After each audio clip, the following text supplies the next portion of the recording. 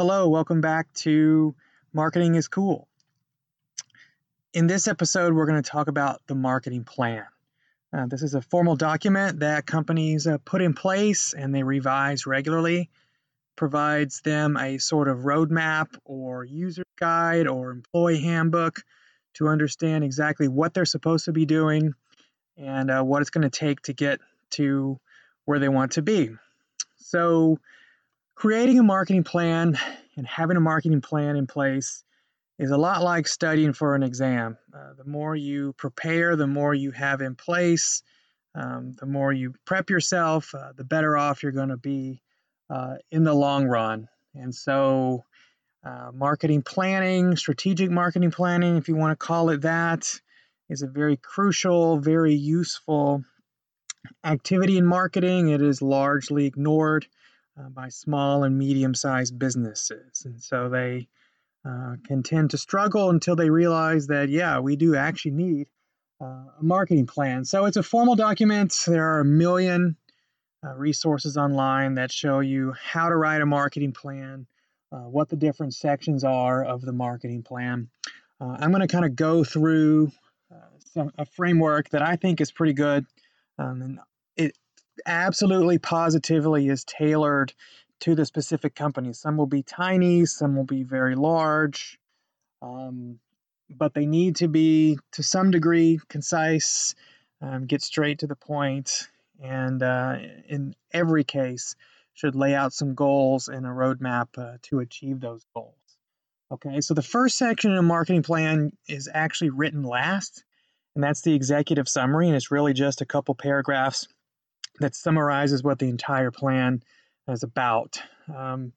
We will say when we write business plans, the executive summary is the short little portion at the beginning that commercial loan officers and venture capitalists will read to see if they have any interest of pursuing things further. So doesn't necessarily have that same effect in a marketing plan, but it absolutely positively is important, especially if you're presenting this annually to the CEO or the CFO, whoever controls the purse strings and writes the checks for marketing activities.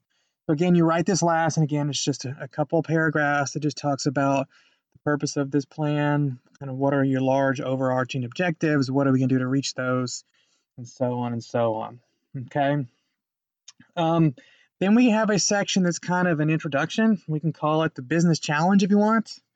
Basically, it's just a description of what we sell and who we are. And that's about it. Just a brief introduction of the company. Okay. And then we move into a section we can call the market. The market is just basically what's going on out there in the world. Here we talk about customers, we talk about potential customers, we talk a little bit about our company, we talk a lot about competitors, we talk about things out in the business climate that could possibly impact us one way or the other. If you got in real detail, you would talk about customer social and cultural issues that might impact things, okay? But it is very important to lay these things out ahead of time. A lot of companies that don't do this, they think they know who their customer is, but in reality, if they ask a bunch of questions, they may find that they don't really know who their customer is, okay? So who is your customer? What do they want? How do they buy? What are their needs? Where are they currently buying? What would they like from you? Things like that, okay? Your company, you want to do what's called a SWOT analysis, talk about your company's strengths and weaknesses, talk a little bit about external opportunities and threats as well. But it's good for you to take a step back and look at yourself. You think you know what you do well, but what are some things you don't do well? You've got to acknowledge some weaknesses. That gives you things to work on. No company is perfect, not even Google or Apple. And so you've got to understand what it is you don't do well so you can work on those particular things. Competitors. Who are your major competitors? Okay, companies tend to underestimate competition. They will limit any discussion in this regard to basically their most direct competitors. So, for example, if you're a movie theater, all you're going to talk about in terms of competition are other movie theaters. However, any place that consumers can go and spend money on entertainment can be called competition. Okay, so not only other movie theaters, but drama theaters. We could talk about sporting events, concerts, even Netflix and streaming movies at home. All those things are considered competition. Well, so you need to cast a very wide net when laying out who your competition is, so you can be sure to understand how you can potentially do things to best them. Okay, business climate. This plays a big role in the external part of a SWOT analysis. Just what's going on out there. Are there economic issues that could impact you one way or the other? Social issues, cultural issues, regulations, taxes, general mood, or political leanings of the public. All those things could impact you one way or the other. So it's important to know those things. Okay. And once you have kind of laid all that out, then you go into the next major section, which is just called the strategy. Okay. And so here you lay out your marketing strategy. And you start with very broad statements of what you want to accomplish. Okay. You don't get too detailed here. It just basically, we want to, capture, become number 2 in our marketplace, things like that. Or we want to, dramatically increase our share of voice in the online space. Okay. So once you have the strategy in place, then you come up with specific, what we call goals and objectives to help you, meet or to lay out that strategy and hopefully, do some good things for your company. If you don't lay out goals and objectives, then at the end of the day, you're not necessarily going to understand clearly how well you did. Are you on the right track? Did you perform as expected or better?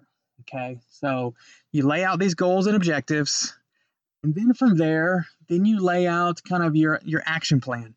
What are the things you're going to do to meet those goals and meet those objectives? Okay, if your goals and objectives revolve around increasing brand awareness, and you want to talk about things about advertising, social media campaign, public relations, other kinds of marketing communications to get your name out there, that will start to build your awareness. Okay, if it's to capture market share, talk about the things you're going to do that. Is it a price war? Is it going to be the introduction of a new product? Anything can go there. We'll address those particular goals and objectives. Okay. Then you need to specify kind of measurement. Okay, so you need to have some systems in place to measure your progress on your goals, and you will measure your goals periodically to kind of track progress. And then if you need to shift gears midstream, you're able to do that. So what you do is you specify key performance indicators. We call these KPIs, and with those, you specify specific metrics that you're going to use to assess progress on goals. Okay, so if the aforementioned brand awareness increase is a goal, then KPI could be share of voice. It could be number of hits on your website. It can be impressions on your social media activities, things like that.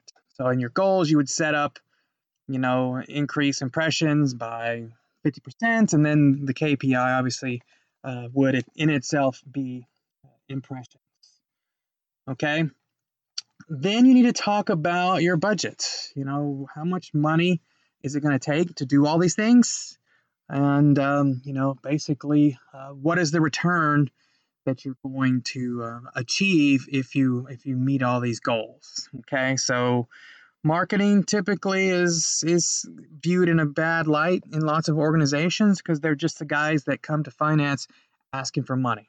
Okay, But we have this adage: you got to spend money to take money, and that plays out here absolutely. So you've got to be able to articulate, in dollar terms, what this marketing investment is going to get the organization. So you want that included, discussed in tandem with your budget. Okay. Most companies, they have a marketing budget in place, so you get a set number of dollars. And so in that case, you are, as a marketing function, you're just arguing for an annual budget of X. Okay. Other organizations, the budgeting is just basically kind of on a whim. Every activity you want to do, you have to go to management and ask for money for that particular project. And you don't really want to be in that situation, but you can be, and that's okay. If that's just the way it is, then the marketing plan will certainly help you with ammunition to get more funding for what you want to do. And then finally, the last thing you do in a marketing plan is a very brief conclusion. It reads a little bit like the executive summary, but you provide a little blurb about, we feel that this plan, if put in place, will achieve our objectives and get us on the right path towards being a much more profitable, successful organization. And that's all I have to say about the marketing plan. Again, there are a million great resources on the internet. Google is your friend, so check them out. And if you have any questions, do not hesitate to get in touch with me. Thanks. Have a great day.